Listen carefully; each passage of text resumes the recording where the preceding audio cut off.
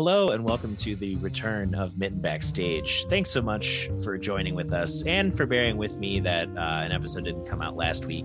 I literally had a week full of 14-hour plus days between being in the studio with Earth Radio and our guest producer, Paul Clemson, as well as a couple of farewell shows for our drummer, Madison, who's going to be living in Nashville. And I worked the African American Arts and Music Festival on Saturday with the only break during the day happening because I accompanied a spoken word poet at Art Prize, which is happening right now in Grand Rapids. So I appreciate any of you who were expecting an episode and it didn't drop. I appreciate your patience with all of this. And it's good to be back. I'm chatting today with Ben Steer. He is a bass player who has recently made the shift back to being a full-time musician. So he is playing with a few different groups like the Hacky Turtles. You've probably seen him with Mellophobics this summer. He plays in Bedroom Ceilings with, so many projects in and around the West Michigan area. He is also focusing on his own personal music this fall and winter. So we chat a little bit about artistry and, how we're both kind of in the studio session musicians, but how we think about, art we want to produce or artists that we work with. And we just, catch up because it's been a busy gigging season and we don't always run into people when all of the musicians are on gigs. So it was a nice chat. If you liked today's episode and want to support the podcasting efforts that I do, you can head on over to patreon.com/DutcherSnedeker. There you can contribute at different tier levels to get early access to all of the podcast episodes in audio and video format, as well as exclusive merch and more. You can also go to DutcherSnedeker.com to see everything else that I'm currently up to around the internet. And if you dug any of the stuff you listen to or watch, depending on the platform you're listening or watching this on, feel free to follow, rate, review, subscribe, like. There's so many ways to push the content out into the algorithmic universe. And, it helps. Every little bit of interaction, whether you leave a comment or a thumbs up or, just share it to your own personal socials. All of those things help the content as well. All right, let's get into today's conversation with Ben Steer. Can you say that again? Yeah. But for the most part, it's been chill and fun. But how's you just, if I remember right, you said you're going into full-time music, or was that? I am. Yeah. I am now in full-time music. Nice. And so far what that means is mostly just that excuse me. It mostly just means that I'm not, I don't have another job. And the only job that I have right now is playing concerts, essentially, because that's the only principal income that I have from being a musician. Right. I would like to explore more ways to make money, and I'm getting a little bit into that. I have a couple of people that want to be bass students, but I've never taught before. So that's an obstacle in its own, is that I need to learn how to teach if I want to do that. And as it is, I can't really expect very much money from streaming royalties. Yep. Or anything like that. And there's some other more creative ways I think I could do, but shows are still very much happening, and there's a few more that I've got to play this month and a few in October that are gonna keep me busy. Yeah. Is it mainly with a handful of bands, or are you kind of gun for hiring it also? There's the only for hire thing that has really been kind of spur of the moment outside of my regular bands is just this wedding that I played last week. but that ended up being like a really fun wedding anyway. And I will get into more of that next year. I'm hoping that I can play in some like cover bands and things like that are going to do the thing, like play 3 hours at the score and make a certain amount of money here and there. Like it's not what I would love to be doing all the time, but I used to have kind of like a distaste for the idea of a cover band or a wedding band, just because it's not the real deal, man. Right. It's not. But in a way it is still the real deal. I still get, I mean, it's still a concert. I still get paid to play the bass, and that's pretty much that's as good as it gets right now. Yeah, I'm into that. I'm as burnt out as I was from the Blue Water King schedule I had this year. It was pretty cool to have kind of it was like a combined way of like catching up with a lot of musicians I hadn't seen in a year, and then having that income coming in to like,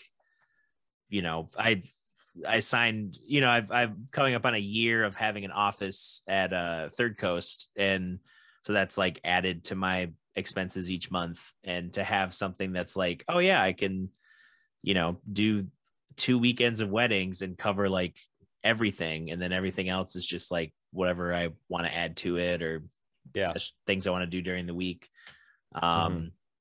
Which, yeah, you could probably get on the Blue Water Kings roster just from knowing a lot of covers and stuff. I would love to. I'm kind of trying to make that happen. Yeah. Yeah. I was talking to a friend recently about this idea of my friend. He's an artist. He's a visual artist. And so he has like his own like painting studio. And we were talking about the idea of like, being a visual artist, being a musical artist, and how there is a product that people want you to make. Yes. And that product might not be what it is that inspires you. Right. But sometimes you still like have to do that. But then there also comes like a threshold where you're able to say as an artist, no, this is me, this is my art, and this is what I want to do. And it really doesn't matter whether or not you approve of that, right? Because this is I want to, this is what I need to do. And I haven't been doing so much of the I need to do this in a couple of years, because I haven't been in a band that I'm leading the creativity in almost, we're trying 3 years now. Wow. Yeah. Coming up in October here is the 3-year anniversary of the Zannies' last concert. Oh, right. And that was kind of like my last, that was the last project that I was a part of that I really would say was like, this is Ben's music, Right. And I have a lot of creative control in like bedroom ceilings, for instance, but those are not my lyrics, and generally speaking, they're not my songs. Right. I come up with my own parts and arrangements and things like that, but I'm not sending a message out to somebody in a piece of music. And so we were chatting about this idea of like, I need to create the art that I want to make that makes me feel like I'm, whenever I complete a song and I release it, I feel like it's like this like little like piece of me, this like piece of art that I've completed, and I've said, this is it, it's done. Now on to the next piece of art. And I want to be able to start doing that. But how do you make the money that allows you to create the piece of art that is like that, and I have to spend so much time doing this piece of art, which in the process costs money, costs a lot of money to make. And then after the product is done, it just might not make any money. Yes. There's a great chance that what I'm spending like the next few months of my life doing, recording original music, is just not going to pay off in a financial way. So how so I have to spend time making money so that I can not make any money, and then not make any money from what I don't know. It's there's a dice roll involved. Yeah, that reminds me of Kevin Dupree. I don't know if you ever met him when he was in Michigan. He played in Brenna, and he had a solo project called Sound is Red that would do like, he kind of dressed up like he would wear a suit and a motorcycle helmet, so it was like a Daft Punk-esque looking thing, and he would live drum and trigger lights and loops and electronics and stuff. And he kind of rolled that into an educational grant for STEAM instead of just STEM. He added arts into STEM, and would do some school visits and stuff. But he got really big into sync licensing, and him and his wife live in Glendale now. They bought a house out there, and he posted basically the letter he drafted to the unemployment office in California, and was like, hey, like this, like being a musician, you need that time to make a thing, and you don't even know when that thing gets made what it will lead to. Like, you'll build new skills, you'll put out a product, but it's not like you going to a job and you have like, oh, I input 8 hours of work that affects the company this way, I go home, do it again for a few hundred more days a year, and it's like a measurable track thing. It's like you could spend, like someone like Charles Bradley didn't get any like mainstream fame until his 60s. And that was like after years of just being a James Brown impersonator.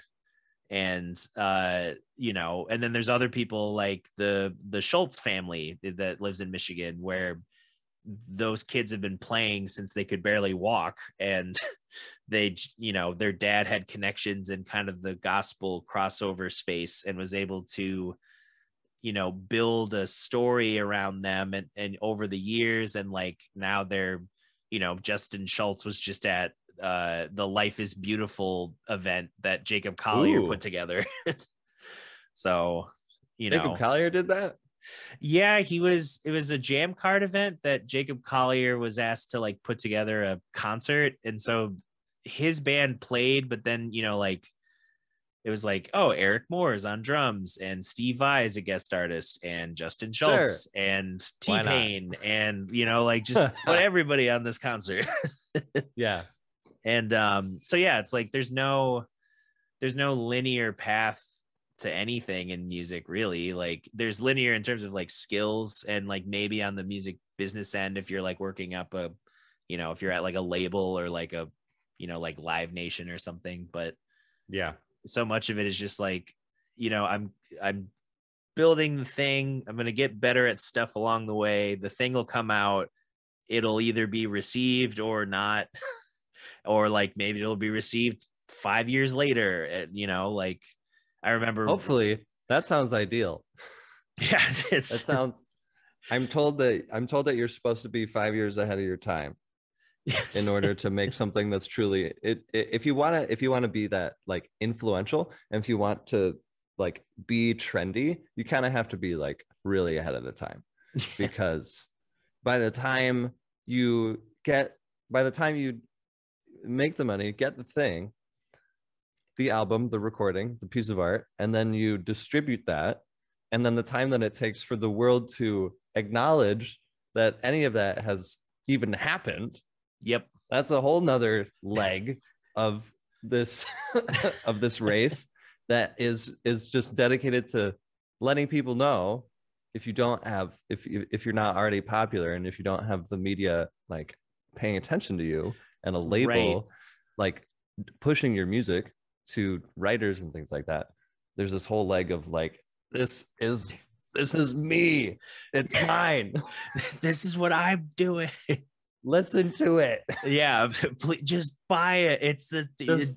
Yeah. It will, and so much of the like so much of how I feel like my trajectory as an artist has been, I like came up in, like taking lessons, competing a little bit, doing the music camps, unintentionally being like involved in a lot of the spaces that you can't be as a middle schooler and high schooler, and in the church scene. And then when college hit, it was like, I was having people who were, 2-3 years ahead of me being like, how are you getting gigs? And I'm like, what?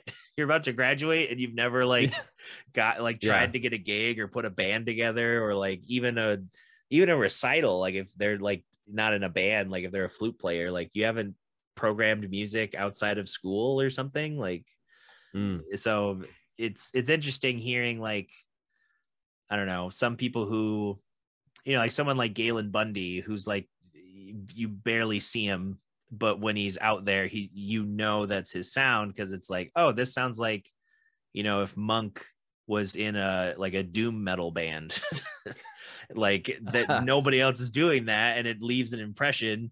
But you're not going to see Galen Bundy like you'll see him at NAMM. He was at Summer NAMM this year, but you won't see him like making this like very public effort to be like, look at my face, look at me, right. I'm the front man. It's like he's just that's his artistry, versus a singer that might like work with producers and then make a band and then put out a few different, like Madeline Grant did before she moved to LA. She was a Detroit singer that I met in the Blue Water Kings circuit, and she, in like a year and a half, just like, or maybe it was just 2 years, but she was a featured singer on a song with Odessa, FKJ, wow, Gary Pockets, and like a couple other like great placements for a singer. And she would DJ last year during quarantine, so there's that skill set too, of like, oh, she can go to one of a million like club restaurant places in LA and just do her DJ thing on the side and like continue to network and do stuff as a singer. So yeah, it's like there's ways to like like networking and be good at your instrument or be good at your artistry, whatever that looks like. But there's no, it's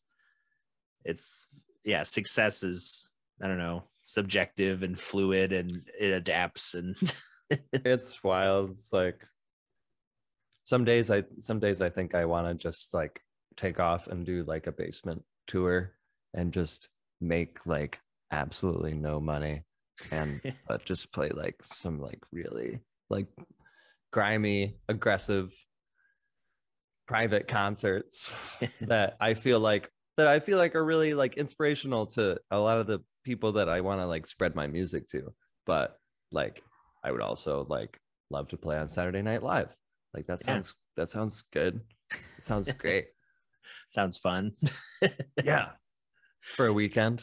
Yeah. Yeah. And I think of like, I always remind myself how fortunate on my dad's side of the family, all my uncles are musicians. So I have a lot of examples of like, one's a horn professor at a college, another's a symphony oboe player, another's a, kind of a jack of all trades, teacher, cellist, jazz pianist, engineer, and composer. And what seems to be the through line between all of them is like they have their main gig, the thing that they've worked hard to get to, and they enjoy that as like, oh, this earns me money, I can support my family, I do get other opportunities through it. But then they also have their side ventures, like the horn professor uncle also can teach math, and the symphony oboe player is an educator, and the jack of all trades guy, he's able to like, if he wants to focus on writing for the dance company he works with and travel with them, he can do that. If he wants to play more cello with his like acoustic trio, he can do that. Like it seems like building skills and being flexible is like the trajectory thing, I guess. It does seem that way. Yeah. it's easy to like idealize the idea of becoming famous Right. as a way to like only if you because if you really want to like get that like making money from one thing, Yeah. you kind of have to be like really popular Yep. or it like somehow get people to pay a lot of money to watch you perform if you only want to do that thing. And that Yeah. seems like ideal for a lot of people, but also kind of not that interesting, honestly. Yeah. Like I would. not hugely interested in just being in one band that gets me a lot of traction and a lot of attention. I don't know. That like yes, I want my art to like have its time. I Yep. absolutely do. But do I want 30 years down the road to be playing my hit songs that I recorded, like in this year, next year? Yeah. Am I gonna want to do that? Is that a path? I mean, it absolutely is. I just saw Primus. Oh, nice. I just saw Primus do the Rush tribute in Chicago. And Les Claypool's like he's totally like he's like an idol. He's a complete idol for bass players and for alternative rock people who want to make weird music. They're like, there's a chance. It's If him. Primus can do it. Primus makes music that sounds downright ugly Yep. sometimes, like on Yeah. purpose. And people love it. And Yep. and so that's hugely inspirational to me. But I watch him play Tommy the Cat, right? And it was amazing. It was an excellent live experience. And I heard some songs that were really, really old that were, like Tommy the Cat, for instance, was released in 1991. Which is 30 years ago. Yes. Long And time ago. and I know that he was writing and playing that song for a couple of years at least before that was on an album. And like and just watching him like deliver that song with just as much energy and gusto and passion and aggression Yep. as he has every single time he's ever played that song, like for that many years. Like it's a career. Like it's just really impressive to watch that experience and then just wonder like would I be able to do that? Would I be able to sell that song 30 years down the road?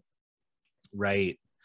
Yeah. Would I be able to get on a stage and like find that initial spark or emotion or thing that like drove me to write and perform this song when it first came out, when I'm a completely different person? I guess that helps when you have the same two guys that you're playing with. Yeah. Like it's still Les Claypool, Tim Alexander, and Larry Lalonde. That's the band. And then for a little while there was Jay on the drums, but now it's just Tim Alexander, and you just have the band. It's amazing. It's a beautiful thing. Yeah. Yeah. I think of like my friend is on tour with Blue October right now, and she grew up listening to that band, and a lot of those I think a lot of those members are still in that band that originally made the band. And she, eventually I want to have her on the podcast, but we've just been messaging. And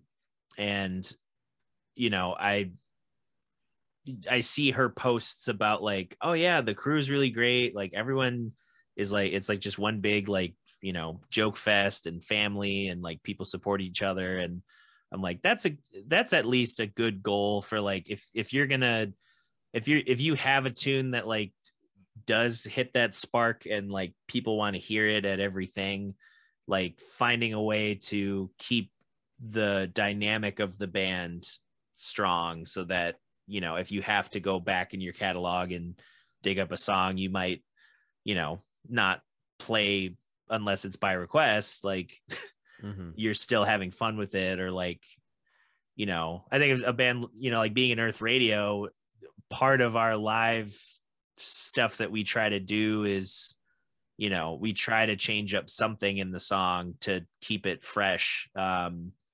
Whether it's like adding a harmony or like even recently with the song Mother's Breath, there's the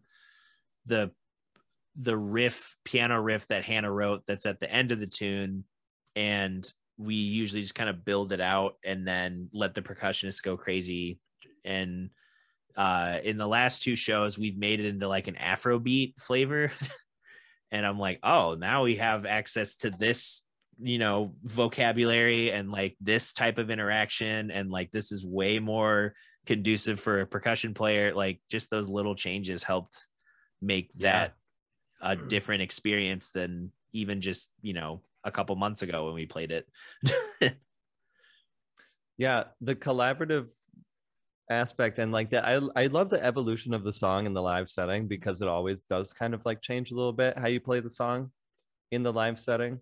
Yep. And that can be adding the harmony, adding something that wasn't there before, changing your tone, changing the tempo or the groove, like you say, like changing it to an Afrobeat song or changing it to something more Latin, or like in the Hacky Turtles, we call it like a coffee house version. If we do it kind of like, we do it like laid back, chilled out with like acoustic guitars, that's like the coffee house version.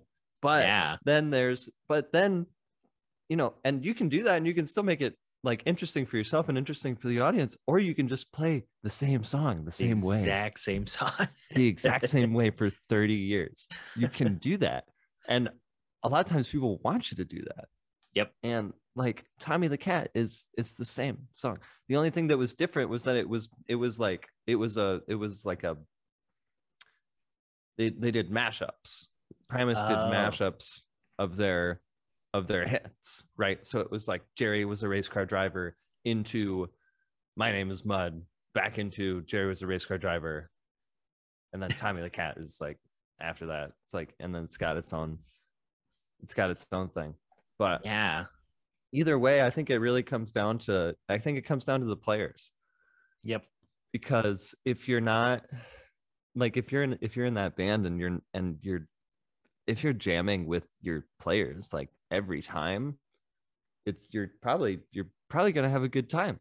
If you like playing with those people and you like what you get straight out the gate, like, you know, and you all kind of agree, like, I don't know, like, do I get bored on stage sometimes, like playing the same music over and over? Yeah, like a little bit.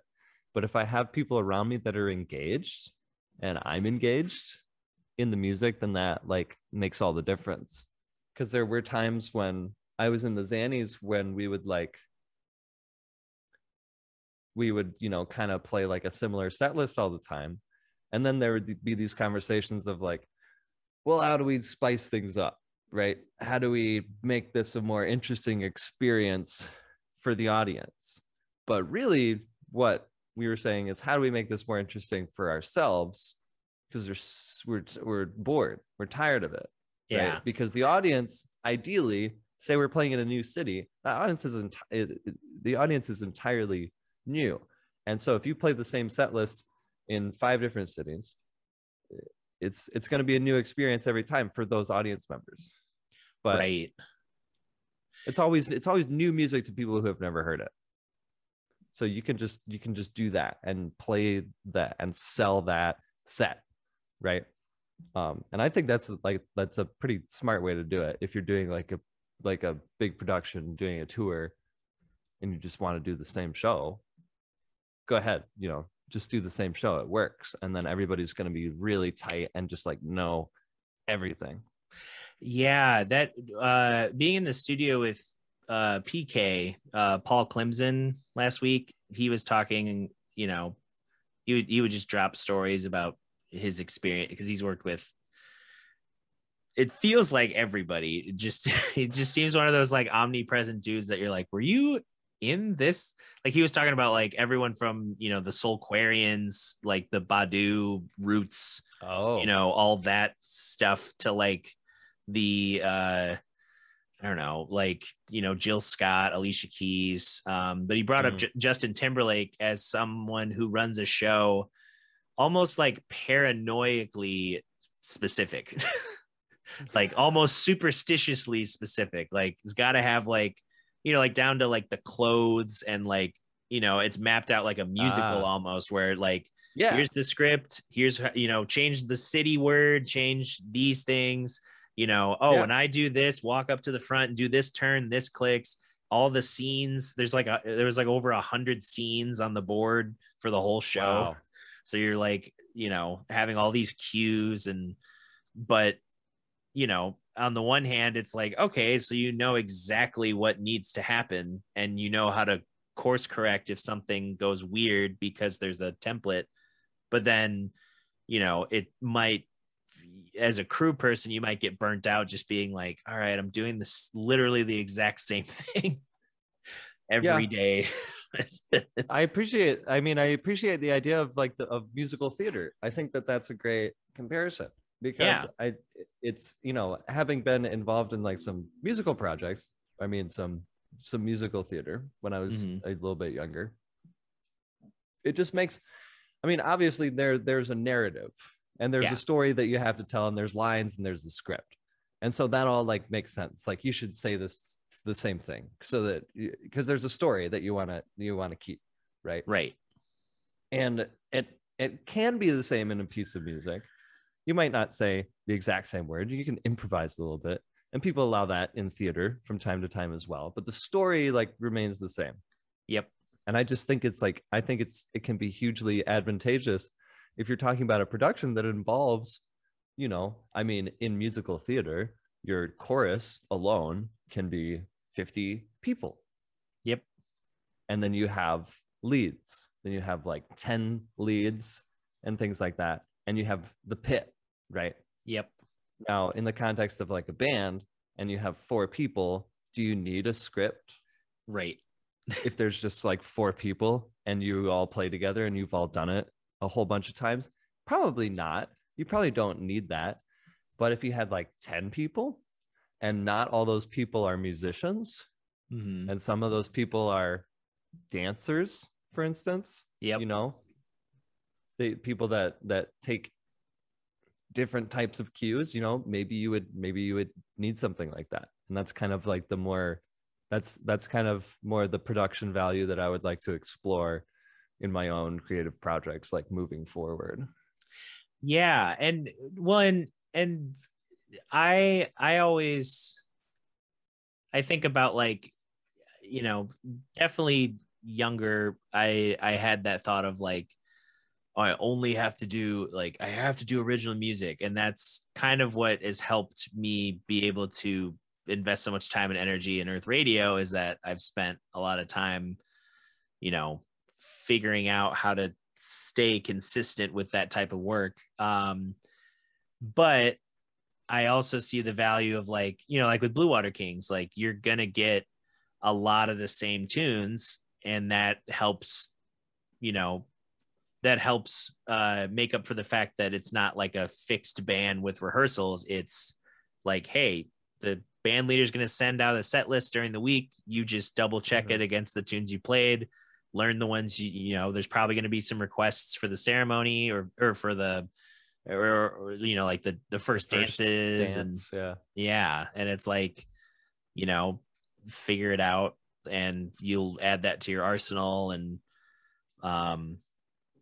it builds a different set of skills that can transfer.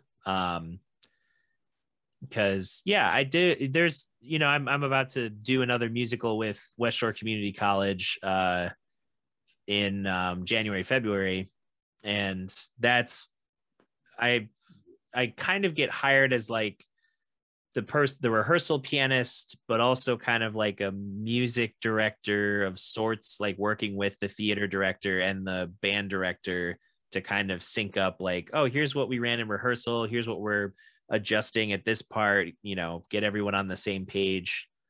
And it's nice to like, sink into that for a couple months which is about all I feel like I can max out on with musicals sometimes. It's like, all right, I've spent like in 2020 before the shutdown, it was 2 months of ABBA for Mamma Mia. Oh, no. So it's just like, all right, I'm in these songs for 2 months and I'm never going to listen to them again after this. Yeah. Like, I'm really into that. I'm really into that idea of the long production setup before the performance, before the tour. That sounds really interesting to me. And I've never been able to do that. mm-hmm. And sometimes it's hard to get people interested if what you're doing is just rehearsing for something that is not yet a live project or a live experience. So the question is like, I have this music that I want to perform. And so do I perform the music to make the money, to record the album, to do the album release tour, or do I just record the album right from the get? Yeah. And then figure out exactly what I want before, and then just release the music and then tour the music. Yep. Like that's kind of like, it's just a lot. It's just a much bigger investment up front. Yeah.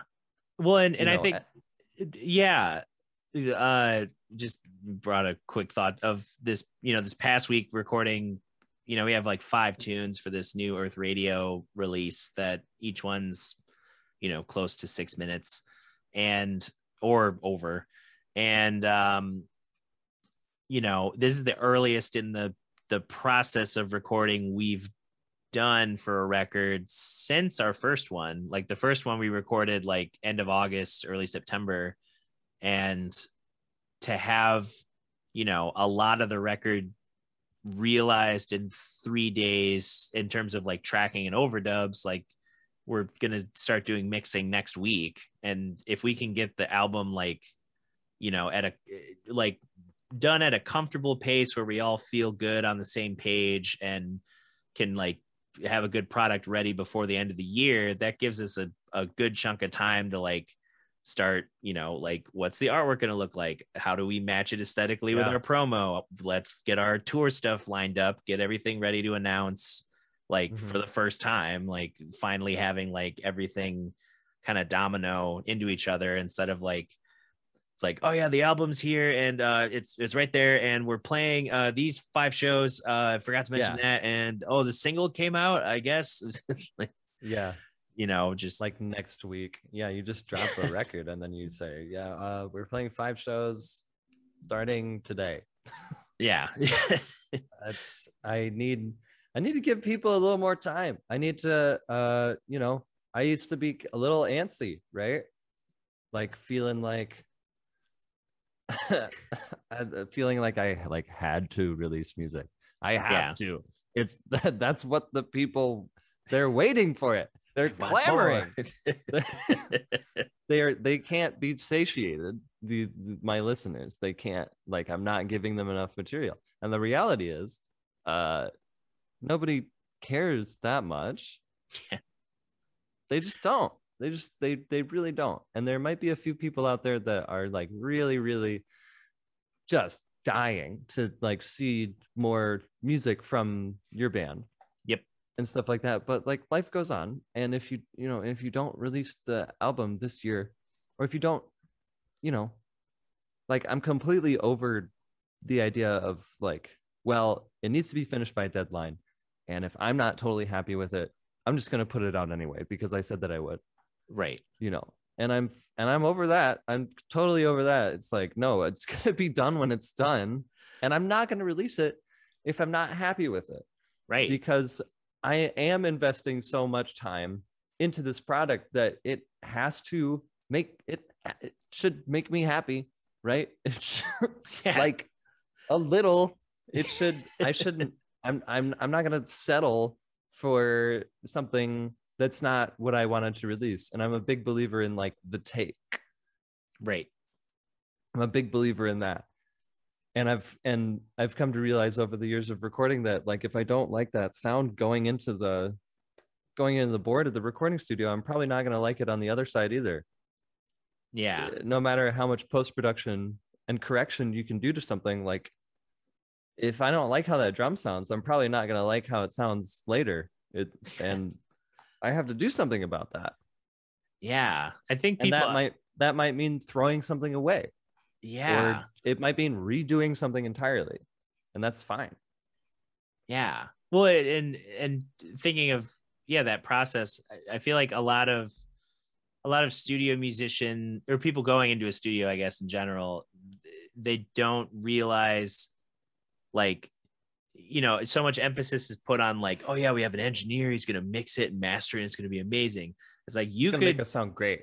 yeah, it's like you could literally have like a killer foundation just by spending a little time picking out the right sounds, even just recording individually versus as a band, like the difference in the energy of the Yeah. recording, like all those things that you don't need an engineer right away for. Like, oh, if you just like with the Earth Radio stuff, we spent a couple months like at rehearsals shaping these tunes, and we only played out like one of those songs live, but well, I guess two of them we reworked, one of Hannah's, but the it's not like we were like playing every song out all the time. It was mostly in like rehearsals, like running through stuff, stopping, being like, oh, how can we make this part more cool? Oh, let's try this. No, let's try this one. Let's try, maybe it's a layer. Like, what if we added vocals? Oh, it'd be cool that like, just brainstorming Yeah.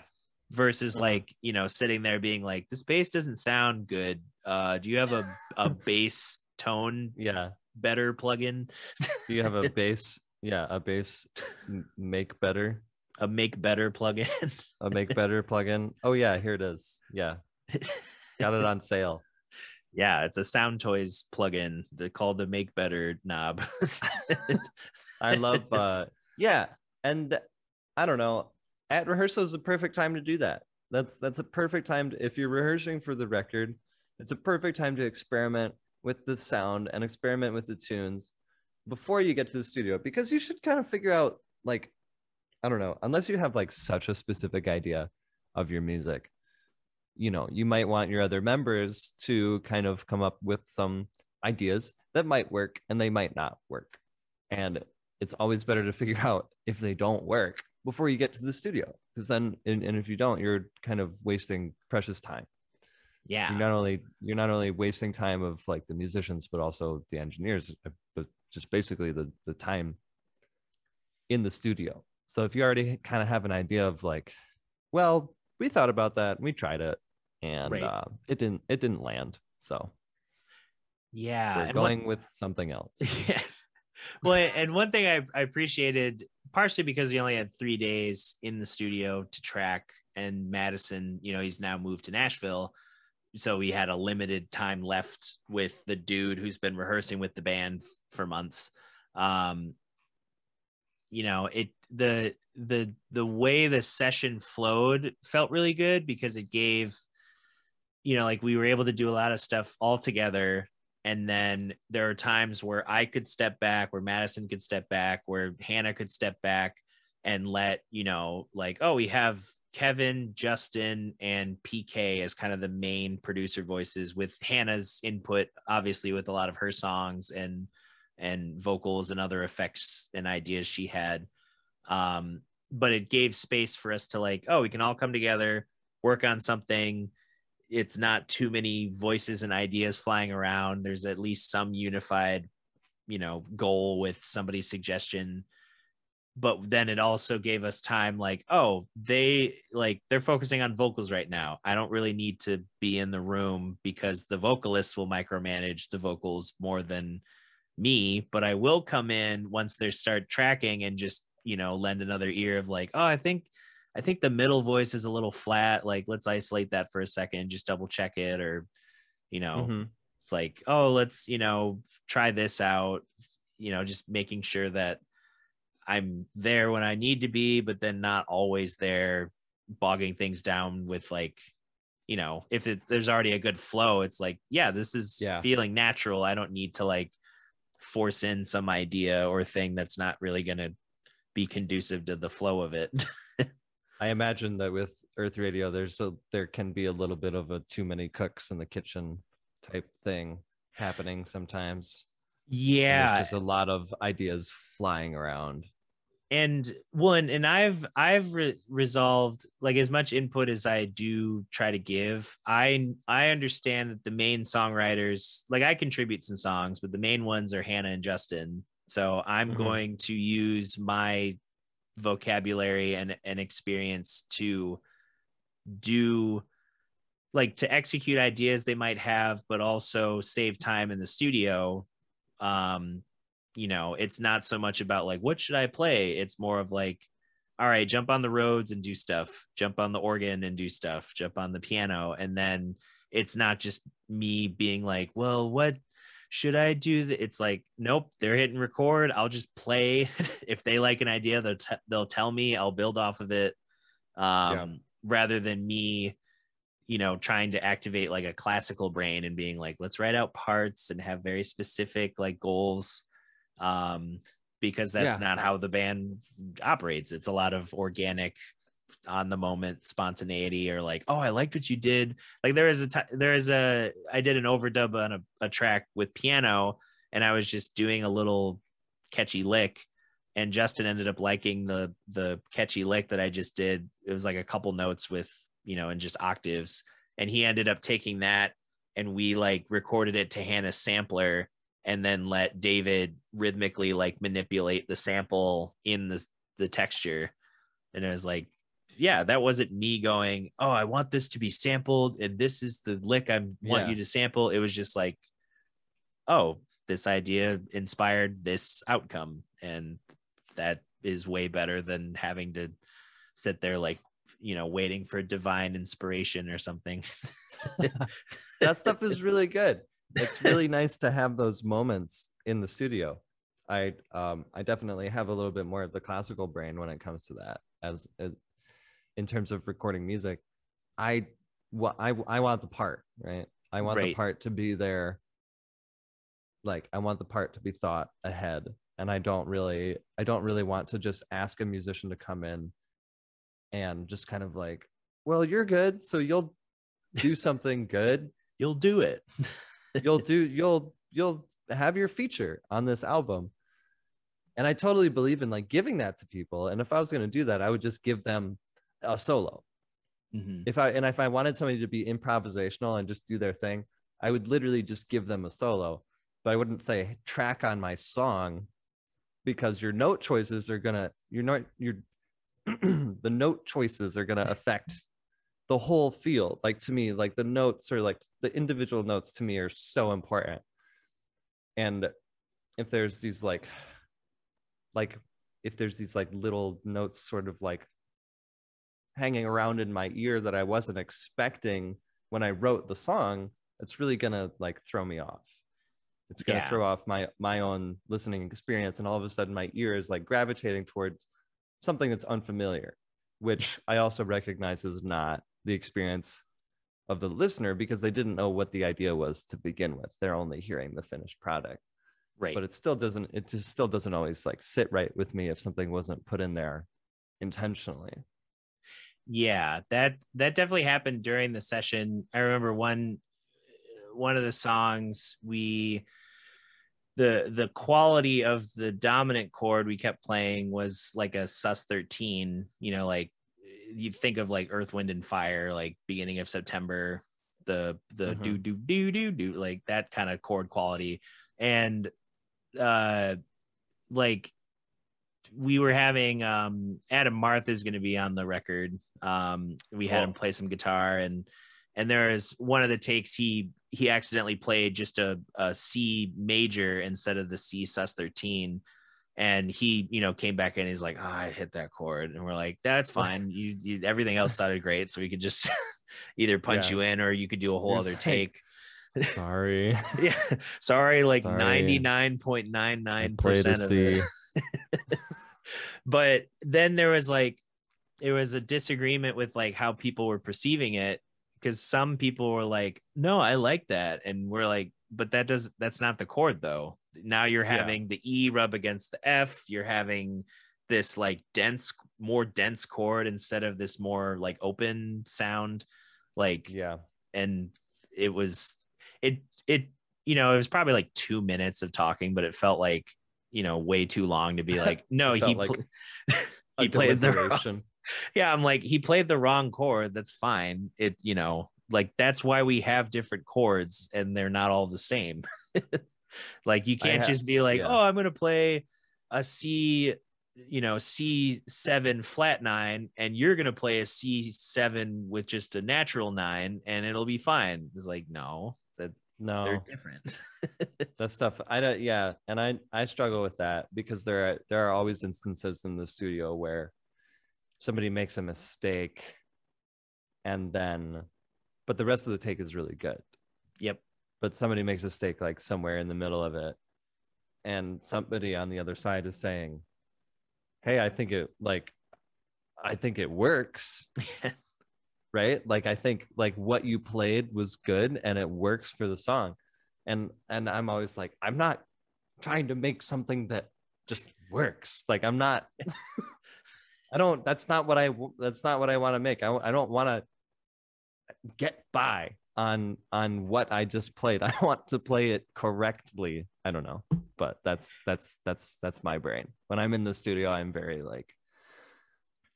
very pragmatic and I'm not like the fun creative thing. I'm like the just do it, just play the part. I'm like the Whiplash guy.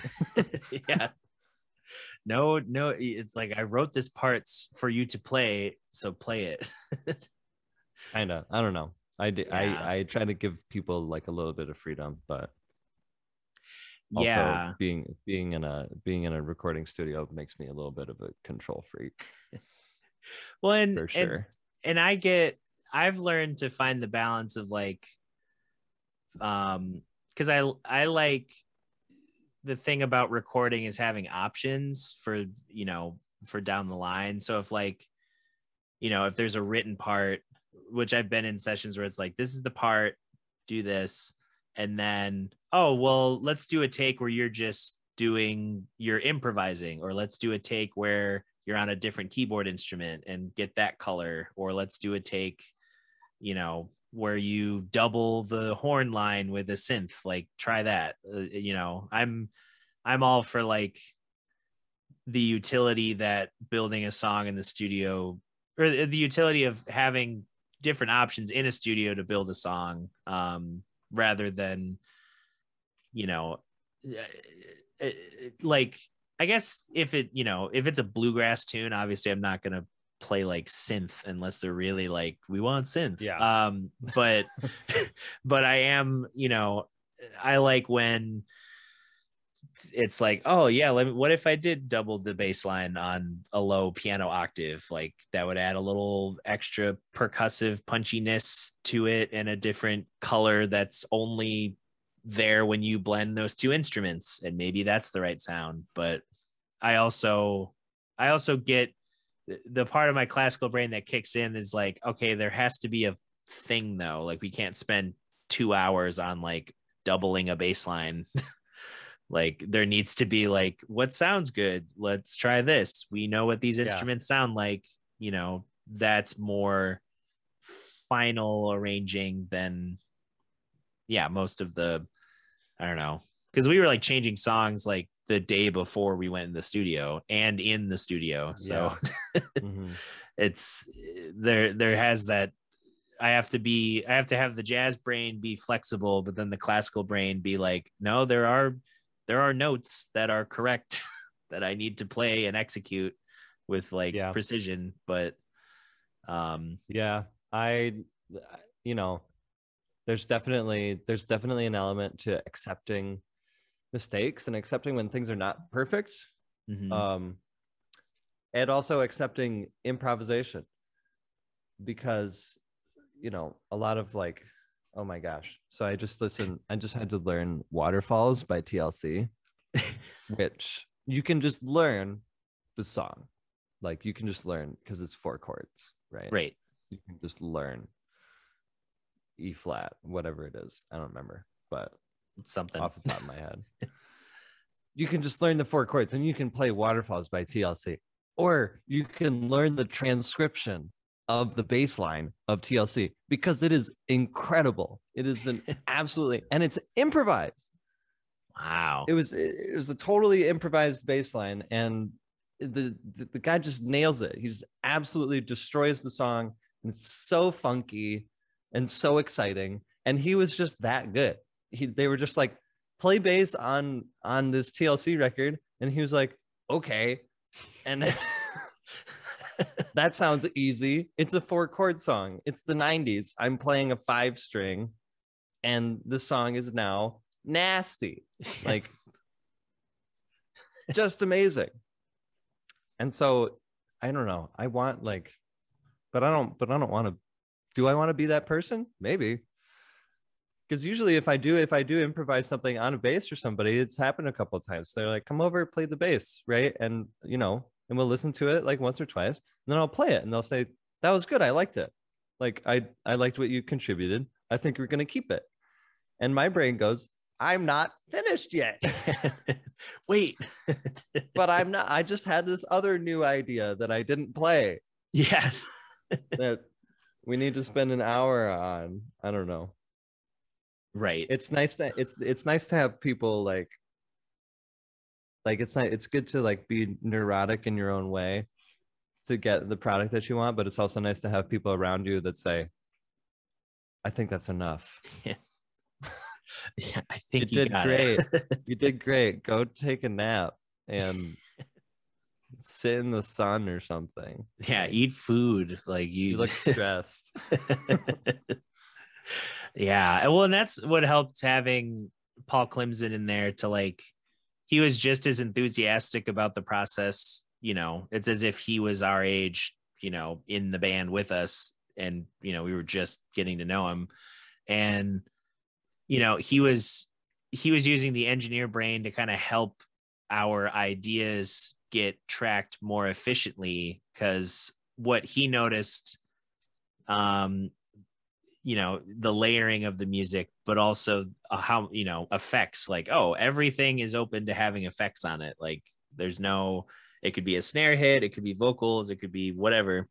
So he set up an effect station just on a table. You just took a mixer and ran, like a few lines for like different pedals, synths, different sampler options, the Hannah's, what is it, the SP404A, and then the SPDX drum pad. But then as he was sending all that back into the board, he also did, I think he did just an aux sends channel for just a wet channel. So everything we tracked had a wet channel that he could like manipulate in real time. Cool. So there's, however many dozens of minutes of just like, oh yeah, while you were doing this piano track and the overdubs, I was just messing around with different pedals and textures that you can toss in. And that saved us time, because usually it would be like, oh, we do the thing and then we spend a chunk of time in mixing, trying out different effects, or we, oh, play that same thing you just did, but we'll run it through the pedal board. And then it's, taking time to set that up. Now it's just, oh, it's an always on wet channel that's always going to track, and it adds more tracks to the session, but it adds more colors and options on the fly than just, and I was like, that's so smart. It's like having a live sound engineer in the recording studio. Yep. It's manipulating your sound. Like, wow. Yeah. So like, yeah, it just another cog in the machine. Yeah. And very like, little, like with Hannah's tune, it's one we've played before. It's like a song In or Out, and it's like a bluesier, soulful tune. I guess not full leaning into the blues, but like a soulful like love song. It's like, are you in or out? Like you keep mixed messages. But you remember, I don't know if you ever watched I think it was in Aladdin like 2 or something. They had a song called In or Out. Have you ever heard that song? Yeah, that It's like a men's chorus song. Whenever hear somebody say in or out, my brain immediately just goes, "Are you in or out?" oh It's like jazzy. If you're yeah. with me, give a shout. Ah! It's like, Yep. sorry, I Yeah. don't know. I imagine your song is not like that. Not men's chorusy. It's not a cover of the one of the songs from Aladdin 2. The classic Aladdin number. Um, Yeah. but well, PK, his suggestion was very simple. It's like, what if, like, since Madison and David were in there, he just did a hybrid brain thought of like, all right, David, you keep the ride pattern going, and then Madison, you just worry about hi-hat, snare, and then dragging the kick on like the fourth beat, and that will be the rhythmic texture for the verses. And we tried it and we're like, oh, it's just different enough where it is different from how we were playing it, and then how even different enough from how we were rehearsing it, but it added a lot of character just from those little changes. It's like, oh, now we're thinking cross brain of what David and Madison were kind of already doing. Like, how do we complement each other rhythmically? PK as a producer was starting to have us think in that mindset with just a simple suggestion. And it's cool when like outside ears can just be like, we'll try this, and you're like, that dude, what? How did this happen? And that's something that requires multiple percussionists, right? Yep. It would require, and that sound, are you ever concerned with, because I hear this a lot from people that are going into the recording studio, and they want to like add something to their music that they won't be able to do live, or will be more difficult to do live, and then they get concerned with the audience's perception of the recorded music versus like the live version. Yeah, because they get concerned with like, oh well, I don't want to play live with tracks, right? so this like acoustic guitar and synth pad that is in this song is just not going to be there live, for instance. Yep. And they get like all concerned about that, like, oh, what will they think? Yeah, they won't love it. And that doesn't matter so much to me unless it's a really crucial part of the song, but I'm also not against playing with tracks. Yeah, I have to always make that concession because there's so many keyboard layers on all of our tracks. It's like I only have two hands and I don't want to have to bring 4 different keys stations and soft synths to like replicate all the textures on the album, because even with 4 keyboards I only have 2 hands. The closest I've seen to somebody doing that recently was Hiatus Coyote's Tiny Desk. Like the keyboard player had like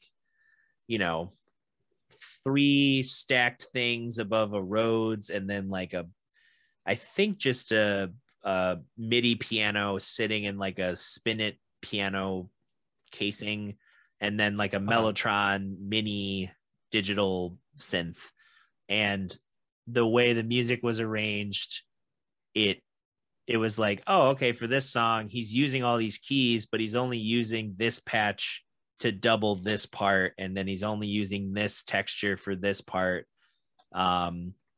Versus how most of the Earth Radio stuff can happen is I'm doing full takes of keyboard instruments, and then we're parsing through the layers after the fact. But we, I think of like After the Plague, the single we put out this year, it's got so many layers that are harder to replicate live. And we haven't added it to like our regular performing arsenal, because it is like it's definitely a song that was built more in the studio with all the layers. But we do think about how to,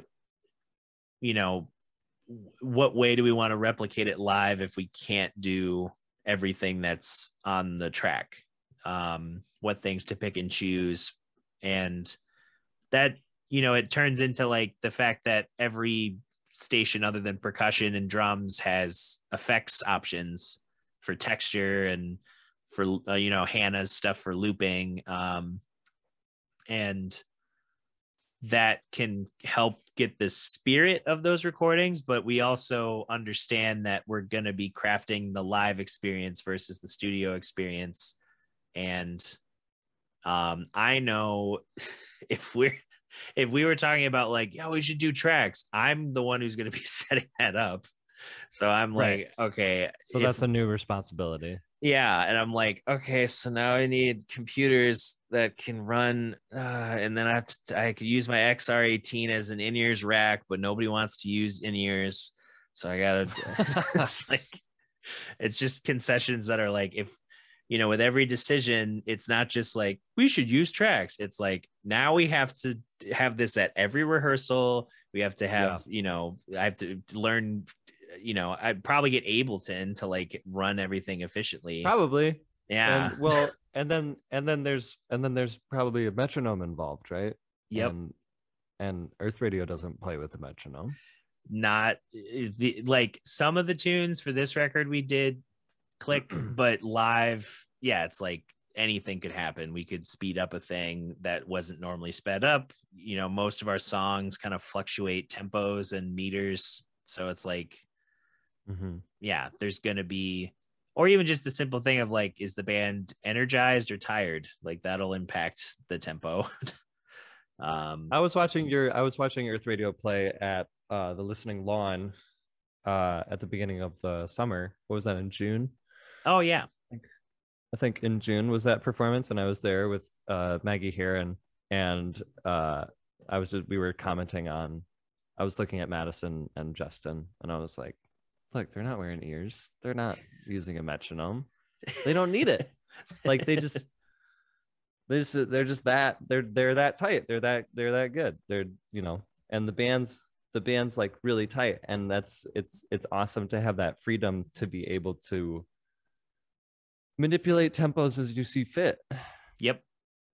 Yeah, because I definitely see, like, we mentioned production value. Like I see the, a keyboard player I follow on Instagram, Kyrie Tyler. He is 1 foot in the contemporary gospel space and 1 foot, producing shows for pop and hip hop artists, producing bands and stuff and arrangements of their tunes with all the like extra hits for the dancers and all the, the light show.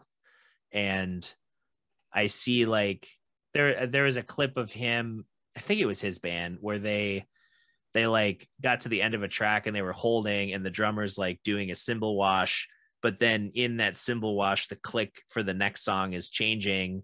And then he's like already getting it in his head, and then like kicks it in seamlessly. And like, that's really cool. And then it's also cool when, we'll morph in and out of a song just because like, like, oh, Justin's pedaling the rhythm for Over Again. We're going to slowly transition into that tune. So yeah, there's fun elements to both. And I do think like, if you're going to have tight production, you're already going to have to be a tight band. Pretty much. Like it's hard to, because those tracks will fail. Like you can't just expect them to always work all the time, because you could be in a place where like, oh, is it the Wi-Fi that's affecting it? Like or is it the location, or is it the power, or is it, your computer power situation, or does the computer just not want to work today? There's a great chance of that. There's a great chance that your computer will say, nah, I'm tired. Yeah, I'm not going to open that program you've opened literally every other day of your life. Yeah, I don't think so. Looks like there's another instance of this program like already running, dude. Sorry, I can't really It's like, help you but out with that. And you're I like, checked Task no, there's Manager. not. Your computer's just gaslighting you. Like, Yeah. no, you already opened that. It's like, No, no, I I didn't. didn't. That's why I'm clicking on it. And I don't see it in the Task It's not Manager. in the processes anywhere. What have you done? Yeah. And then, well, and I see people like Anomaly when he was, running his band on tour. They're all like, he even says that there are parts of songs that he doesn't have mapped. So it's like a hybrid, like things mapped to an Ableton session that is mirrored in the rest of the band, and everyone has stuff that relies on the master clock for MIDI and tempo changes and stuff. But then there are times where Anomaly is having to, like, as he's playing, like, oh, this isn't an automatic patch change in the song. This is me having to trigger this, or me having to trigger this effect. So it's almost like a musical where the music is arranged and rehearsed, but then he has different cues as the band leader versus the bass player versus the, like, everyone's kind of working in a different, like, not fully technology dependent setting, but also technology heavy setting. Jeez. It's like so many ways to put on a show, I guess. Why do we do this? So much work. Yeah, so much work. Incredible amount of work. Yeah. For, again, and so this goes back to like spend the money or make the money, spend the money, take the time, and then nothing. Possibly, but not, I mean, just only from a financial standpoint, because right. I don't really like, if I do make that thing that I feel really good about, and it does make me, it brings me joy, and it makes me happy, and it makes me feel like this is me and this is my art. Yeah. I'm not gonna be hugely disappointed about like the dollar sign at the end of it, because I'm still gonna say like, well, that as long as I was like happy in the process, like, right. There's nothing worse than like trying to do the creative thing and make the art that makes you happy, but the process of it is really difficult. Like making that process better for you and for your bandmates, if that's the case, and for the people around you, is like probably, I don't know, 90% of the time gonna lead to that being a better product. Yeah. It's very rare to have, like, well, I don't know how rare it is. I think of like the current pop climate of like people who have like a whole team behind them to make them into pop stars, and then they just have to show up and do the thing. And of course there's like James Brown, right, who was probably really mean to his bandmates sometimes. I mean, his band, right? Not even his bandmates. Like, that's a stretch to even call them like bandmates. It's really just like, no, you're just an extension of James Brown. And he was making most of the money from all the shows too. Yeah. And docking pay on stage. Literally, it was like, you don't make you didn't play that good today, so you make less money than everyone else. Yeah. Like, just that, like, that's so stressful to create. But then to create this music that is like so impressive and powerful and enjoyable out of that situation. Yeah. It's interesting to see the people who, I don't know, it's hard to be like super micromanagey and like also, I don't know. I feel like you can, I think of like, like Esperanza Spalding, a lot of her music is very detailed, but there's also a lot of space in it for artistry to kind of express itself from individual players. And I think of like that album that I have the vinyl for. She did an album in like 72 hours, and it was all live streamed, and you Whoa. know, like, oh, it's Robert Glasper. He's here at 2 a.m, and we're going to teach him the song as I'm tracking the bass part. And like, she's being super specific of like, you know, she's tracking her part and also being like, and then I want you to kind of like hit this part, and then the melody's going to come in. And I'm like, how your brain is like Esperanza is literally, seven yeah, brains. her brain is literally like over here. Like, here's the corporeal form of Esperanza Spalding, and her brain is like over here. But this is the one that's controlling the bass, and then this other brain is everything, is the voice and everything else that's going on. It must be separate, and there must be multiple brains, Yeah. because it doesn't make any sense how she should be able to think that hard all the time. Yeah. And like putting out like early in her career, like, here's me doing the classical thing, here's me doing the jazz thing, here's me doing the R&B soul thing, and then to, you know, go like, I'm now in Fusion Town writing about an alternate personality that I've named Emily, and Yeah. here's a whole album about different body parts that I wrote in a castle, and here's you know, like her latest album came out, and it Formwella, and it's like a song, or it's songs that I haven't heard that. explore, yeah, it's songs that she wrote with the songwriters Apothecary Lab, and it focuses on music therapy, but not specifically just like, you know, like, oh yeah, if you teach someone to play guitar, they have that outlet as a human to express themselves and find some joy. It was like getting into the nerdy weeds of it, like the intention behind words and lyrics, the arrangements, you know, like not everything's just, it's a band. It's like some of it's just her and bass, some of it's, you know, like a full band with strings, some of it's just her and another guitarist, and she's not even playing bass, she's on piano. Um and yeah, just the exploration of like music therapy through arranging and sounds, and she was, I think the lab itself has 3 different locations, and she spent time in all 3 locations, working with different artists. But yeah, it's like, I don't know, like the people who are so detailed, like I doubt they take other input, but they might hear it and just be like, cool, let's stick with my idea though. Great job. That was a No. thought, not the right one, but it was a Yeah. thought. Yeah, and then, you know, conversely, it's like how much thought is like, I don't know, anyone I say, someone's gonna get mad. So like, how much thought is like Katy Perry? We Like, want them to get mad.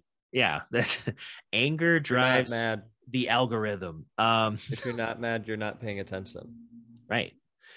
You know, like how like Katy Perry's not sitting up late at night being like, what is it, California Girls, what could it be about? It's like, Yeah. she's already way past that. You know, someone's already written those lyrics for her, she's just performing it, and now she just has to worry about like, all right, I got to work with the choreographer, got to get fitted for wardrobe, I got to start, you know, going to meetings about the tour coming up. Like, there's more of the business artistry than like, you know, it's an entertainment thing as much as it can be, have some artistic utility. I don't know, entertainment versus artistry always, you know, you can get like on the extreme artistry end, you get like, you know, like John Coltrane's free jazz era, and you know, like, oh, it's so far removed from what the general populace thinks about music, and only a handful of people are going to latch onto it and find creative meaning in it, versus like, you know, Despacito being streamed like literally, it's streamed so many times that it's like everyone on the planet has listened to it at least once. Yeah. Like with the metrics, and that's just on like YouTube. like not to hear that song. It's insane. Yeah, so there's like that broad of an appeal. It's like it's a dance song that it's born out of Latin music dance tradition, but is in the crossover market for American clubs, but is also in a movie. Like, it's just apparently the most universally liked song according to numbers, but it's that good, huh? It's so good. Well, Joe Biden likes it, so I want to find a clip of him saying Despacito. just like unironically. Yeah. I like that band, that fella Despacito. Despacito. We got a lot of those Despacitos trying to get into our country. That's why I advise to strengthen our borders. It's like, all right, cool. Yeah. Oh, here we go. The segue. Yeah, it's always approachable. Ever since Pokemon Go to the polls, I've just been like trying to Pokemon Go to the polls. Yeah, is that a quote? Hillary Clinton said that when she was running, and yeah, just like, all right, this doesn't make you cool. Like, love it. Yeah, I love hearing politicians just prove how out of touch they are. Yeah. So awesome. Pokemon Go to the polls. It's like, all right, I'm not, it's like, do you want people who were going to vote for you now not vote for you because of the cringe? Or it's like, there is a cringe, I don't think if there was somebody that was, if they were like on the fence, if somebody was on the fence about Hillary Clinton, I don't think that was going to be the deciding. It's like that does it. I can't take Pokemon. Yeah. I'm a millennial. Yeah, I've played a little Pokemon here and there. Yeah. Ash Ketchum. The polls. Yeah. But yeah, in terms of all the projects you do that we mentioned, 10 years ago when this podcast started. The Hacky Turtles, I've seen you with them. Yes. Mellophobics, I've seen you with them. Have you been rotated into Groove Ground at all? Groove Ground I have not played with Groove. I have not yet played with Groove Ground. Okay, so that's still I have not yet done that. There's another bass player. I can't remember his name. I want to say his name is Jackson, but okay. Yep. I can't remember. But I have not. I was going to track a song with Groove Ground last year, and that got that there was a COVID thing that happened, and so I could not go. Yeah, because I was to the studio, and that was the day that Daviance called Justin Avdek. Yep. And I think you and Justin were at Third Coast. Yeah. Yep. At that time, and it all just came together last minute. Yep. And then Justin was able to go fill in that spot for me. So I have not yet made the break, but I played a lot with Daviance with the Elijah Rest Collective. Right. That's probably where the crossover brain is thinking. Yeah.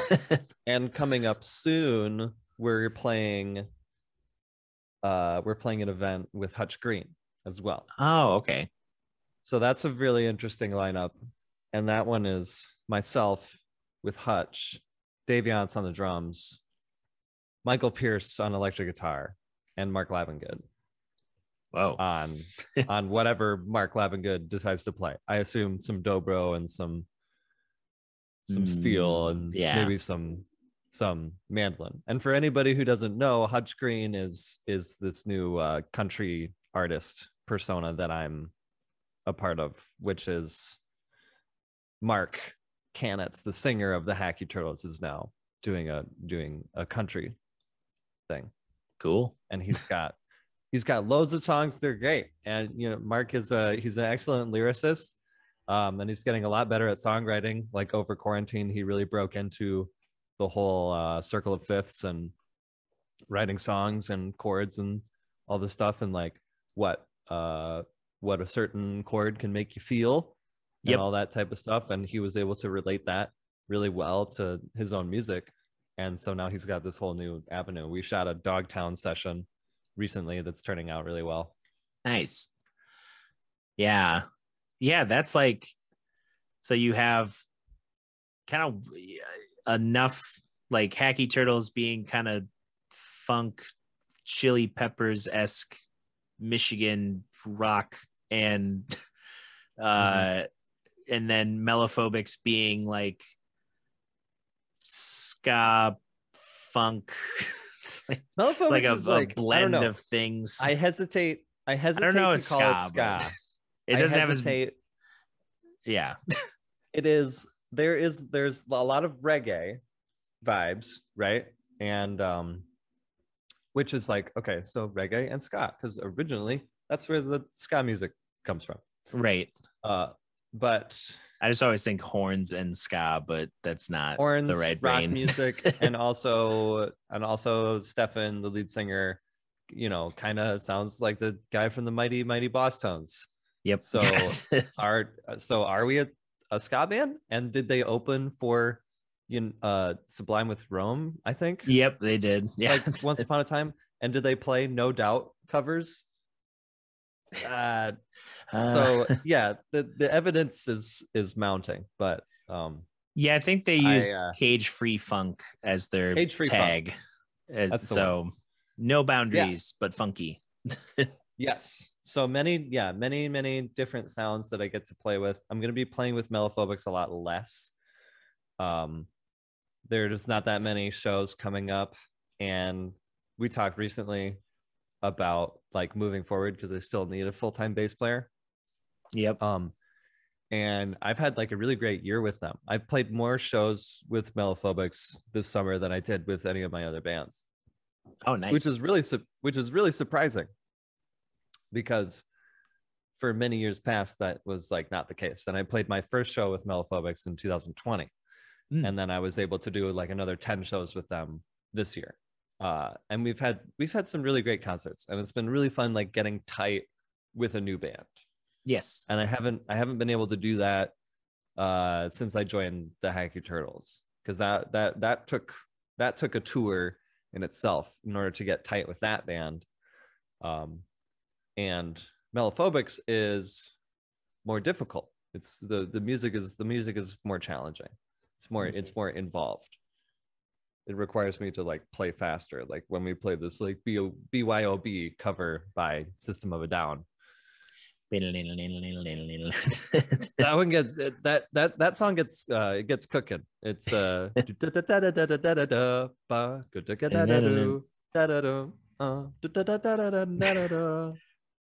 all the movement and yeah. Yeah. But I finally got to a place with them where I like memorized the songs and I memorized the set list, and so now we jam out. We have a lot of fun. We played at the Perrin Backyard Bash recently, and that was one of our best concerts this summer. And then a week before that, we played in LO Palooza in Lake Orion, and we played right before the Native Howl. Whoa, that's cool. The Native, they are so cool. They are one of the coolest bands to come out of Michigan in the last 5 years. Absolutely awesome. Yeah, one of the dopest. I was so impressed. I've never seen them live before. I just thought they were tremendous. I was like, I want to open for you. Like, I want it for forever. Take me on the road. And so those bands, Bedroom Ceilings with Dean. With Dean Chittenden. And I feel like there's another one, but I don't know. Maybe that was all of them. Or like, is there two other kind of sometimes projects? It would be really embarrassing to forget. I think that covered all of it, but well, okay. So real quick with Bedroom Ceilings, we have we recorded a new album back in May, and we did that at La Luna in La Luna Recording and Sound in Kalamazoo with Alex Tobin and Maggie Heron. Oh, nice. and Alex is kind of like our guy right now for all things Bedroom Ceilings. He's kind of like the producer, because he also recorded the previous album, Another Bulb Burned Out, which was recorded in January 2020 and was released during lockdown.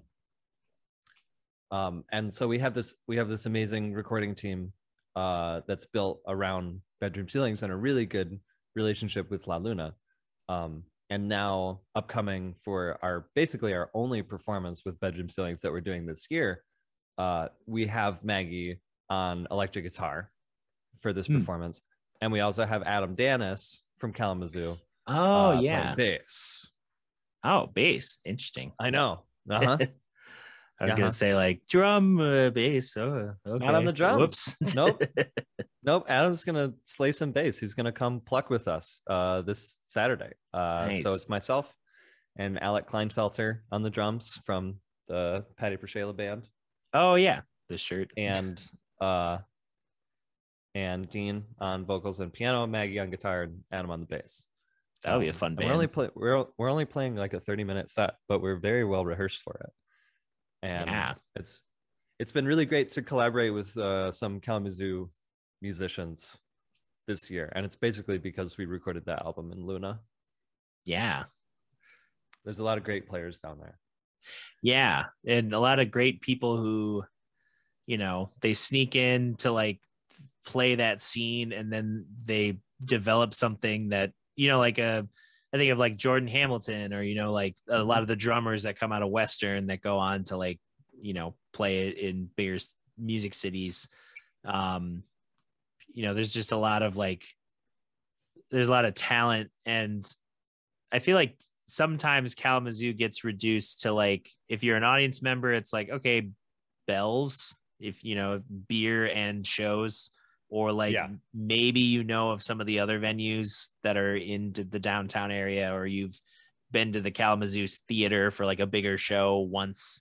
But yeah, there's so much just like talent and culture. And I think of like the jam sessions that they used to take place for years at the Union before it closed, and now that energy is kind of taken into the Dormouse Theater, which isn't a restaurant, so it's more art focused, and that's a cool like kind of pivot from just like being this awkward stage in the center of a restaurant that some people might tune into to like being an arts cultivating space. Dormouse is now, they're doing jazz jams down there on Tuesday nights, I think, and they are exploring more ideas for collaborative musical experiences for the community down there, and I'm really interested to get more into that. I was born in Kalamazoo.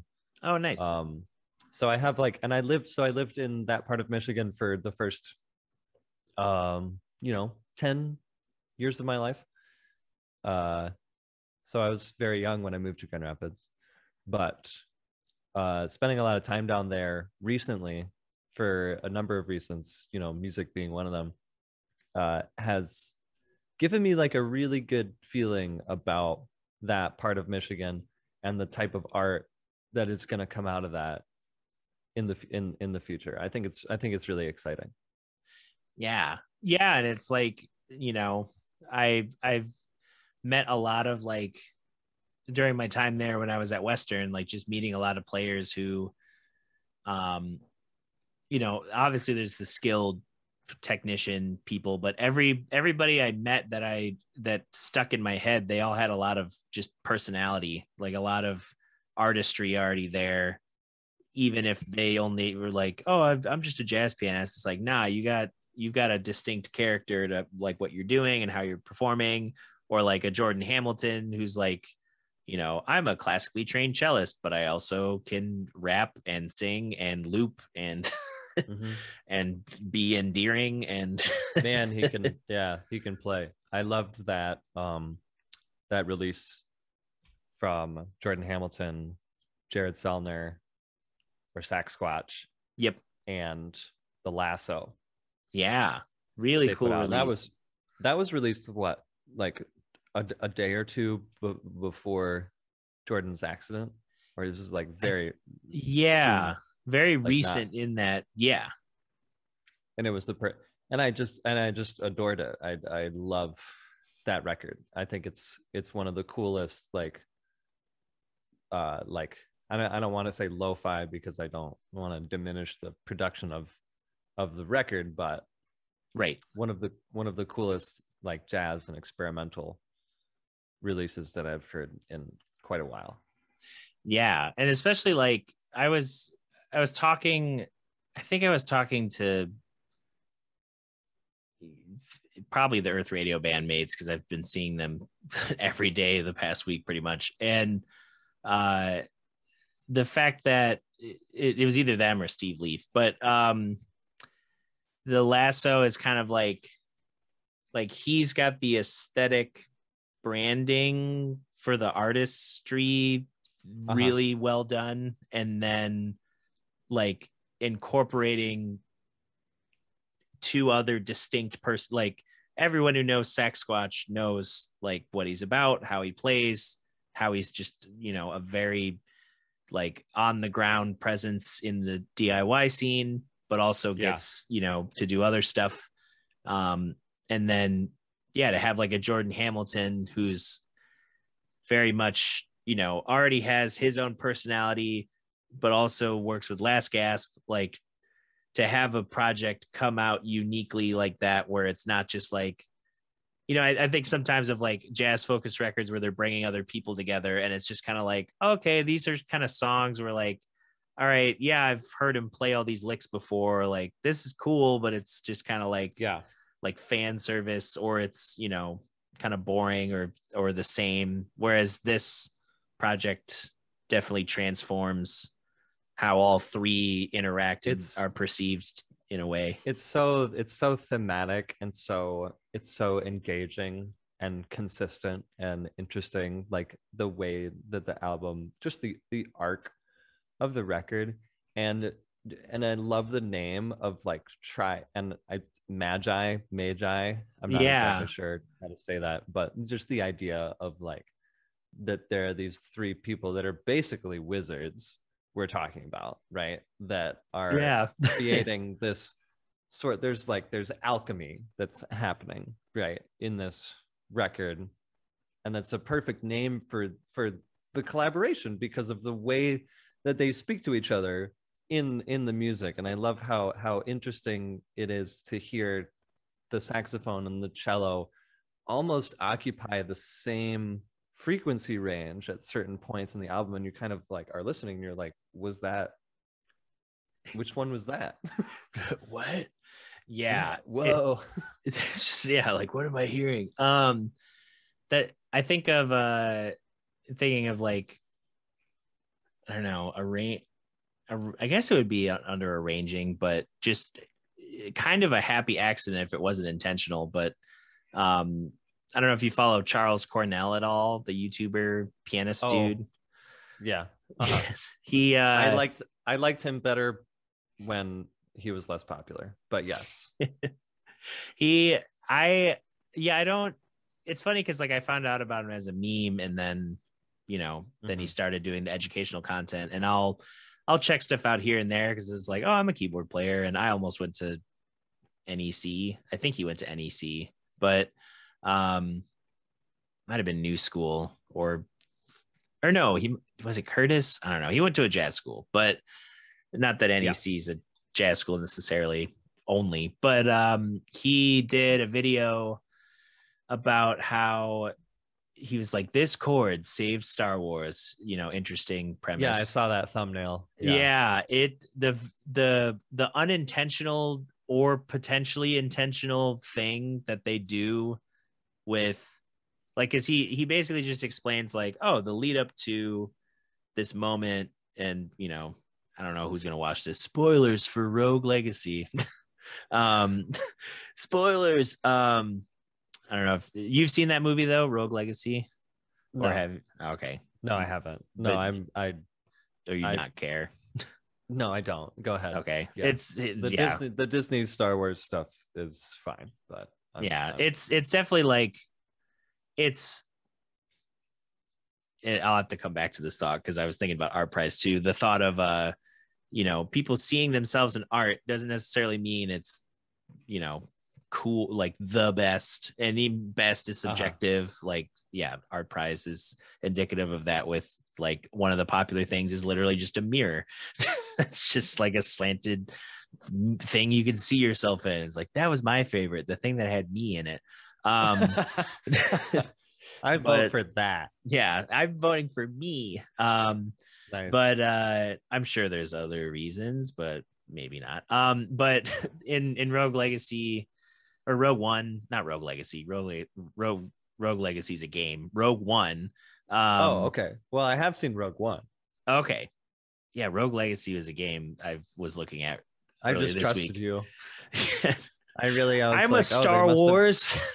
They made another Star Wars movie with the word rogue in it. I guess that makes sense. Yeah, I wasn't in the writer's room.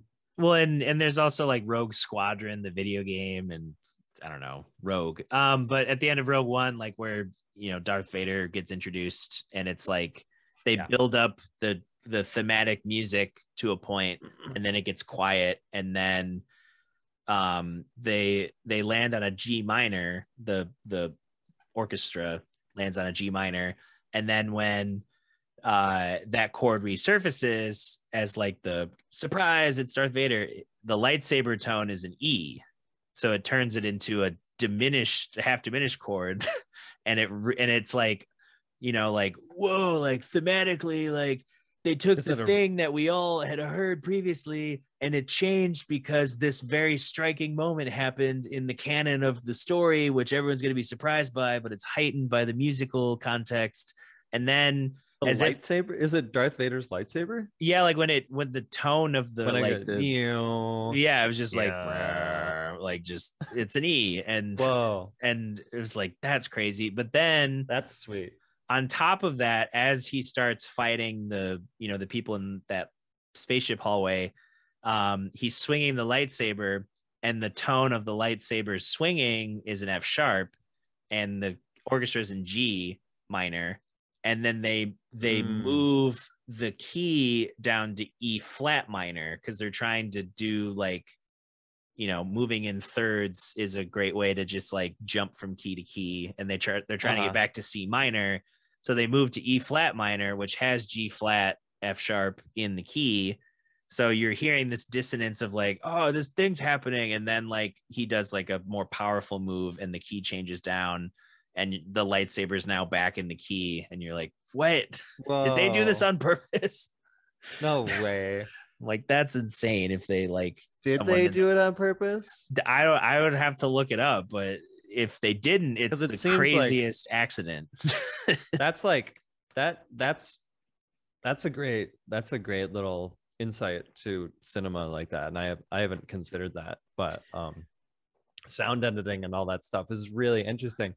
But in that instance, it would be really funny if they were trying to pitch the lightsaber to go with the score, and then the score was in like a different key, for instance, like say we're talking about like, if it, instead of like G minor, it was in like A minor, B minor, or something like that. And then they tried to like pitch the lightsaber, and everybody was like, lightsaber sounds kind of high.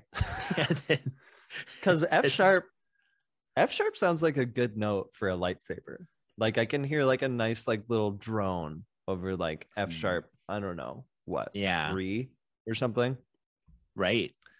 Like that would like sound pretty cool. But I can also imagine that like hearing like middle C on a lightsaber would kind of be like, it needs to be a little more. It needs to be a little more like deeper and a little bit like not especially exact, but if it's Darth Vader, it should, it should sound like that lightsaber should be more of like an F-150, right? Not like a Prius. Yeah, you know what I mean. It's not a lightsaber butter knife. It's like a full sword. Yeah. Yeah, it just the thought of like the arranging of like that. I can't even remember originally why I brought it up. What were we even talking about?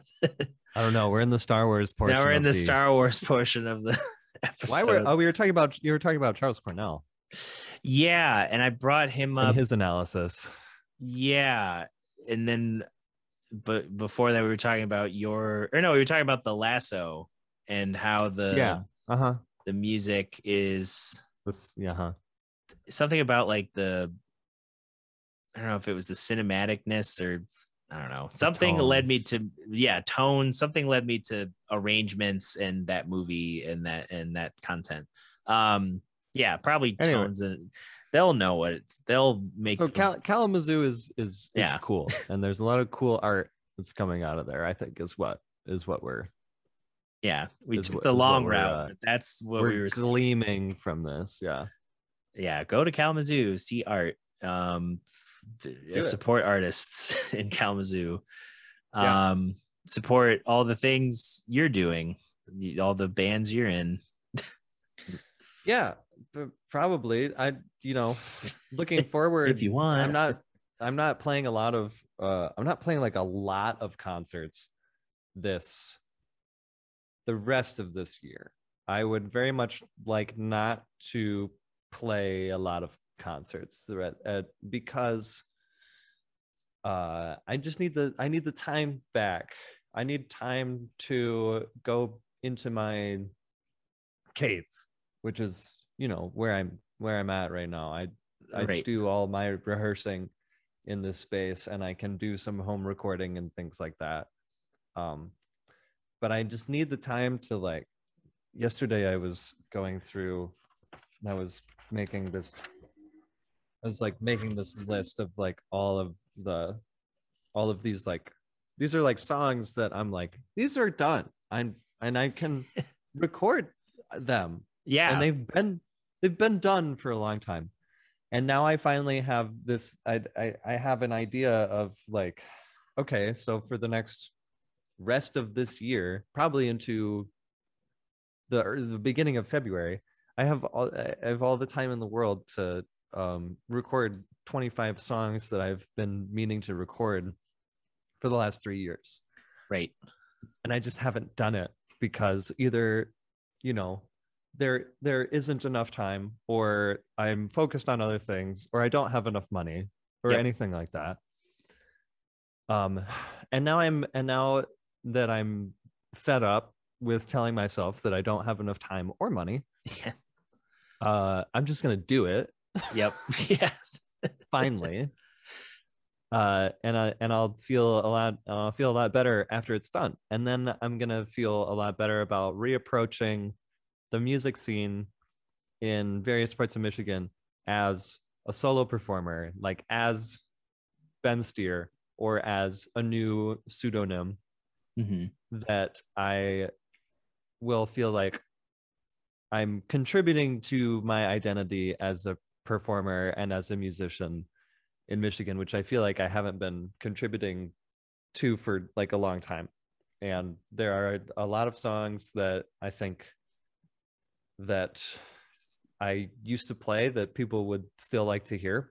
And I just want to kind of remind people that I'm not only a session musician, because that's part of my identity right now, is that I'm like one of the bass players that you can call for a gig around town. And that is hugely helpful. And I so appreciate that. But I also want people to see me as a songwriter.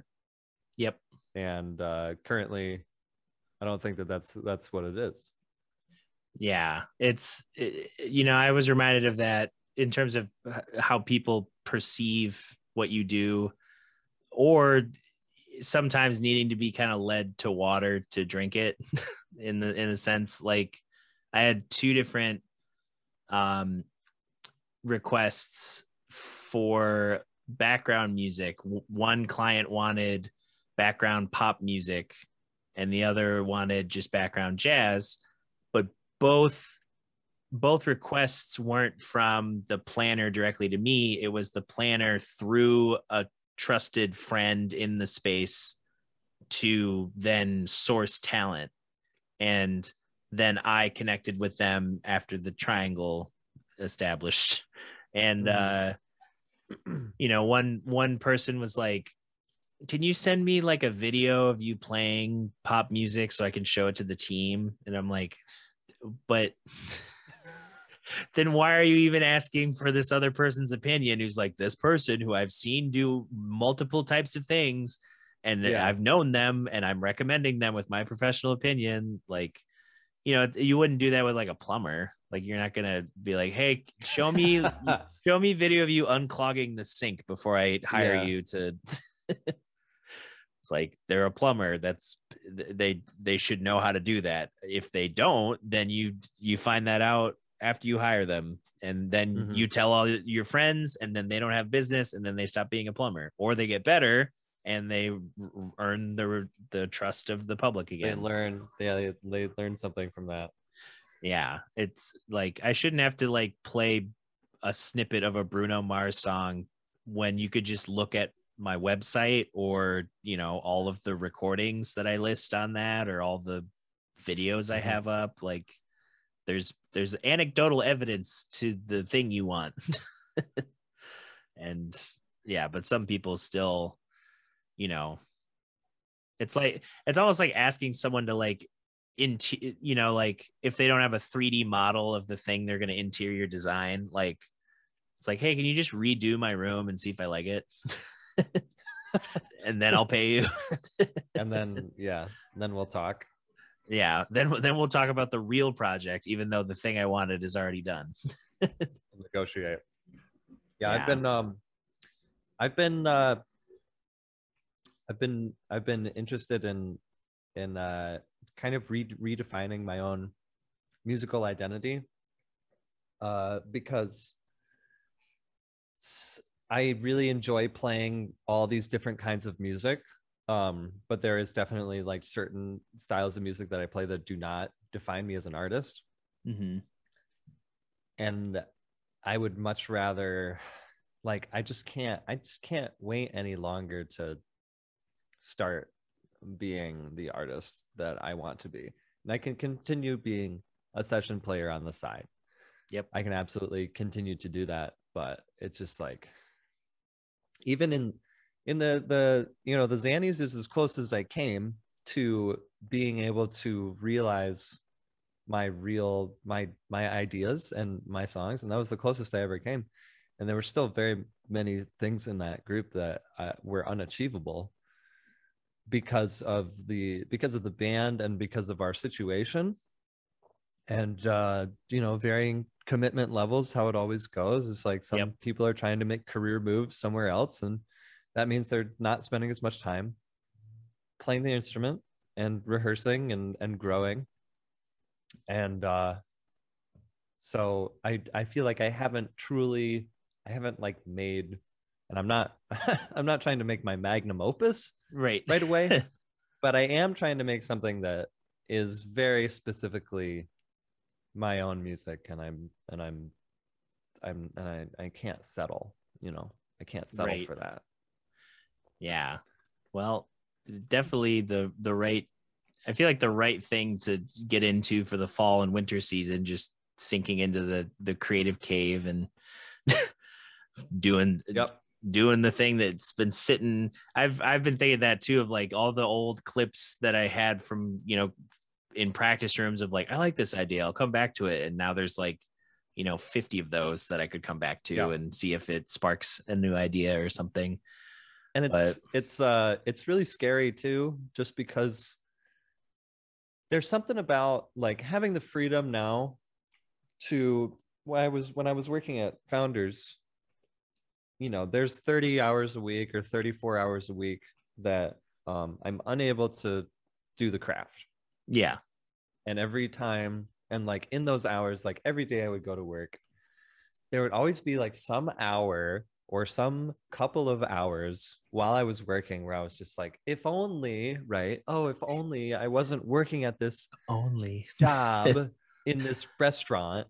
And if only I was at home with my bass, I would be doing what I wanted to be doing this whole time. Like that's what I would be making the art that is going to define me. And then I go home and I don't do it. And I'm like, well, if only I wasn't like working this silly little job, then I would have all the time to and now I do have all the time. And it's a slow process. It's still very much like it just occurred to me like yesterday when I was sitting, I finished a rehearsal yesterday and I was just kind of sitting there for a little bit thinking like, oh, I have some house projects. Like I could hang a shelf here and I could put some more art and I could do some chores and things like that. And I thought, or I could write the music that I've been telling myself I was going to write when I had the time for the last 3 years. Yeah. There you go. And I started. I'm starting to do it. And I'm doing it now. And it is it's harder than I thought. But it's also like it's very liberating. For a very, very long time, I have always wanted to just be absorbed in an art project, whether that be a visual art project or a musical art project. And I used to be really good at it. I don't know what happened, but like when I was 17, 18 years old and I was living with my parents and I didn't have all these responsibilities, I would just go to the basement and then 5 hours later I would come up and I'd be like, Mom, I wrote a song and recorded 4 parts for it. Here it is. Yeah. I wouldn't be that good, but geez, I made like a whole song. Yeah. I could easily do that. I'm more equipped than ever to do that. But unfortunately, there's more to it than just making music in the basement. Yeah, I guess. Yeah. Now I have to make music on the ground level where there's light. Yeah, I've have more responsibility. There are windows now that people can see my art in process, and I can witness the passage of time while I am working, which is horrifying. Yeah, just like it was sunny when I started. No, it's dark. It's snowing. It was just summer. Yeah. I'm looking forward to that too. Yeah, well, you definitely, we'll all, I'm sure, keep an eye on just like updates of like, hey, I made a thing, and then share it out into the ether and celebrate the progress. Yeah. Well, yeah, this was a great chat. It's good to finally just sit down and chat. I'm glad this worked out. Yeah, I've been standing the whole time, but right. Yeah. No, you're just really, really tall. It's been good to stand up and chat. Yeah, this is really fun. Yeah, where should people find all the things, the bands, the places? Is it all in one spot? Is it in 12 spots? I'm going to put links, so whatever you want people to know about. Yeah, well, my personal Facebook page is where I drop a lot of information about what I'm doing. And then there's also my Instagram, Bass with Ben, which I don't update that a lot. And a lot of what I do is just technique and playing and stuff like that. And it's not as much about promoting what other bands that I'm in. But I do have presence on the Bedroom Ceilings Instagram, and I have presence on the Hacky Turtles Instagram, of course. And you can see me live at any of these concerts that are coming up, which again is mostly promoted on my personal. I guess I have a TikTok, but I don't do a whole lot with it. That's at Viper Bowstring if you're interested in the TikTok content. But yeah, that's mostly goofing off anyway. Yeah. Well, cool. Yeah, definitely folks will go check those things out. And yeah, thanks again for hanging out and chatting. I'm going to go probably eat food before I go get a massage, which will be a nice, relaxing afternoon. That sounds great.